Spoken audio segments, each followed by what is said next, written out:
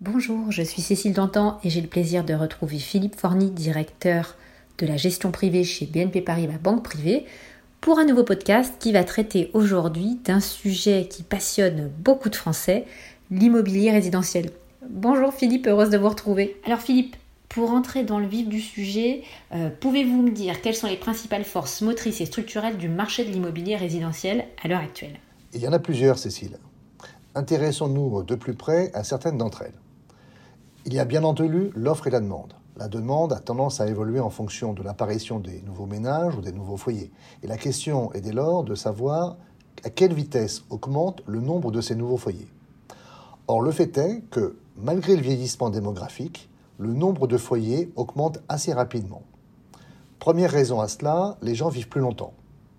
Deuxième raison, les gens se marient plus tard et dans les pays occidentaux, le nombre de têtes par foyer ne cesse de diminuer depuis des décennies. Cela signifie que, quand bien même la population n'augmente pas, le nombre de ménages nécessitant un logement personnel augmente. La demande connaît donc une croissance qui est en fait structurelle et le bâti, évidemment, doit correspondre à cette offre. La principale victime collatérale a été évidemment le logement social. La construction de logements sociaux ralentit dans de nombreux pays, et ce depuis des décennies. Nous nous retrouvons donc avec des pénuries de logements, notamment en France, aux États-Unis ou même au Royaume-Uni. Et c'est l'un des facteurs qui pousse les prix à la hausse de manière fondamentale sur le long terme. Le deuxième facteur principal est sans doute le financement. Dans ces pays, les prêts immobiliers coûtent désormais moins cher qu'il y a plusieurs décennies.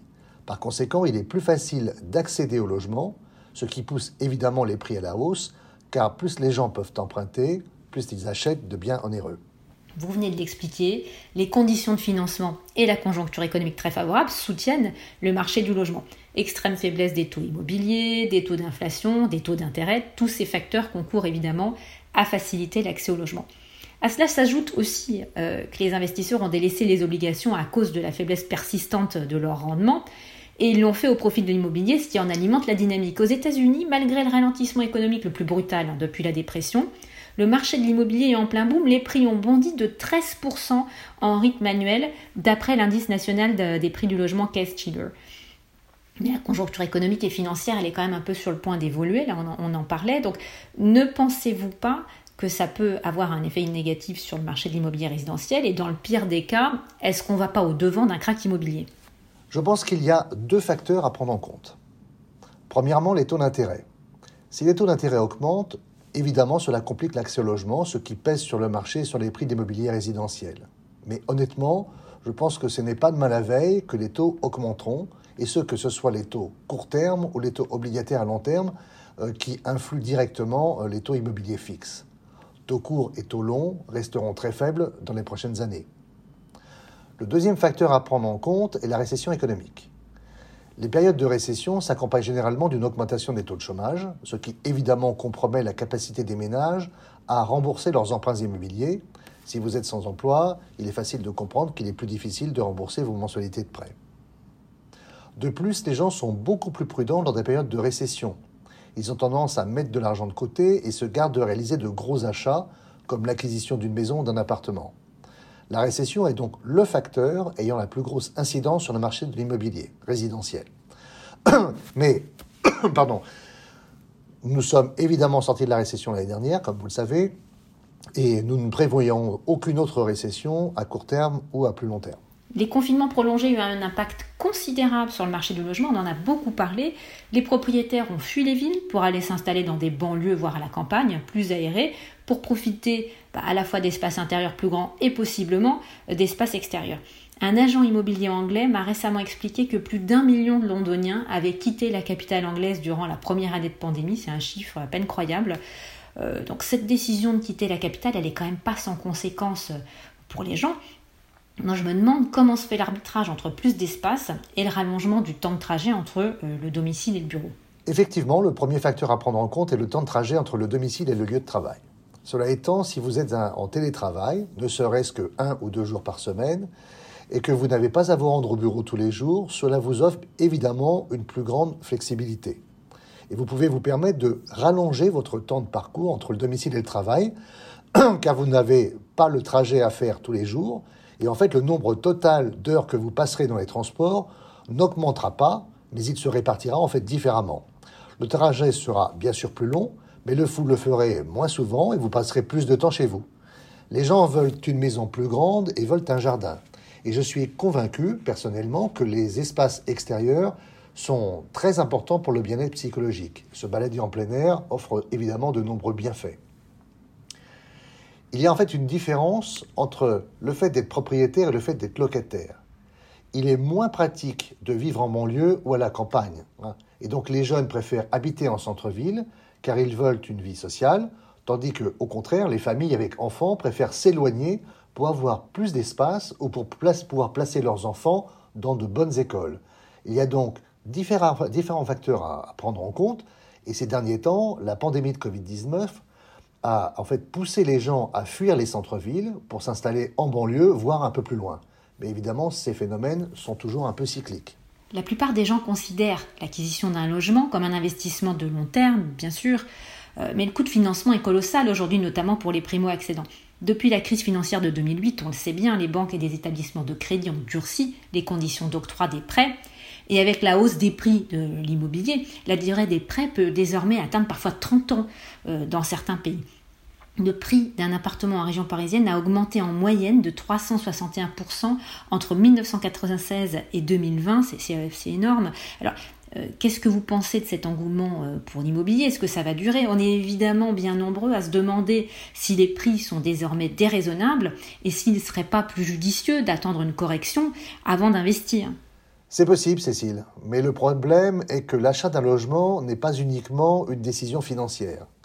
C'est une décision qui peut être motivée par d'autres facteurs, comme par exemple le besoin d'avoir plus d'espace pour accueillir un nouveau-né. Et certaines personnes souhaitent également se rapprocher de leur lieu de travail quand elles décrochent un nouvel emploi.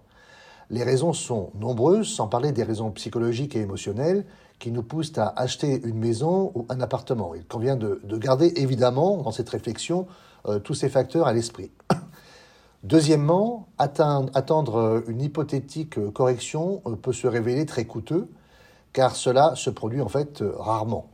De manière générale, les prix de l'immobilier ont tendance à suivre l'inflation au minimum, et vous pourriez donc attendre des années avant d'acheter, mais les prix continueraient à augmenter, et c'est donc bien évidemment un pari risqué. Les prix actuels de l'immobilier en fait reflètent déjà la faiblesse des coûts de financement et l'allongement des durées de prêt. Et je pense donc qu'à l'avenir, les prix de l'immobilier résidentiel n'augmenteront pas autant qu'ils l'ont fait au cours des 12 derniers mois. Dans le meilleur des cas, nous pourrions assister à une hausse en fait, bien plus lente des prix de l'immobilier résidentiel. À part investir dans son propre logement, quelles sont les autres opportunités d'investissement qu'offre le marché de l'immobilier résidentiel ? Il est possible d'acheter un bien immobilier en vue de le louer. Les taux obligataires et les taux de rémunération des produits monétaires étant nuls, voire négatifs en Europe, toute source alternative de revenus est très attractive. Acheter un bien immobilier pour le louer est une façon de percevoir des revenus. Et toutefois, plusieurs pays ont durci leur fiscalité pour les biens immobiliers destinés à la location, dont le Royaume-Uni par exemple. Il se peut donc que ce soit désormais moins intéressant sur le plan fiscal, et il faut y prendre garde. De plus, il faut garder en tête qu'il s'agit d'investissement qui ne vient pas sans son lot de soucis. Il faut entretenir le bien immobilier, vous pouvez tomber sur de mauvais locataires ou vous retrouver sans locataire et partant sans revenu. Dans ce dernier cas, cela vous coûte de l'argent car vous avez toujours évidemment les coûts qui sont liés à l'entretien du bien, les impôts, les taxes y afférentes et éventuellement le prêt que vous avez souscrit. Donc il existe effectivement bien un certain nombre de risques que vous devez bien quantifier lorsque vous prenez ce type de décision. C'est également un investissement de long terme. Il y a également ce que l'on appelle le coût de la friction. Lorsque vous achetez et vendez un bien, cela vous coûte jusqu'à 6 ou 7% du prix total d'acquisition. C'est donc une autre dépense, évidemment, à prendre en compte. Il est possible d'investir indirectement dans l'immobilier résidentiel par le biais de fonds de placement immobilier, comme ceux que l'on peut trouver en Allemagne. Ces fonds investissent dans des immeubles d'appartements en ville pour les louer. Et il est possible d'acheter des parts de ces fonds et de profiter des revenus qu'ils génèrent. Il est également possible d'investir indirectement dans le marché de l'immobilier résidentiel en achetant des actions de promoteurs immobiliers ou de fabricants de matériaux de construction qui produisent par exemple les parpaings, les tuiles ou les tuyaux de canalisation. Vous pouvez également acheter des actions de magasins de bricolage et d'aménagement intérieur, car lorsque les gens évidemment achètent un logement, ils ont tendance à le meubler, à l'agencer à leur goût, etc. Ils entreprennent en fait toutes sortes de projets qui dopent les ventes des magasins de bricolage. Voilà donc quelques manières, parmi d'autres, d'investir directement ou indirectement dans l'immobilier résidentiel. Eh bien Philippe, merci beaucoup. Et puis à la semaine prochaine pour un nouvel épisode de notre podcast. D'ici là, chers auditeurs, vous pouvez, comme d'habitude, nous retrouver sur votre plateforme de streaming préférée en vous abonnant à la chaîne de podcast BNP Paribas Banque Privée. Vous pouvez également télécharger notre application mobile Voice of Wealth. À bientôt.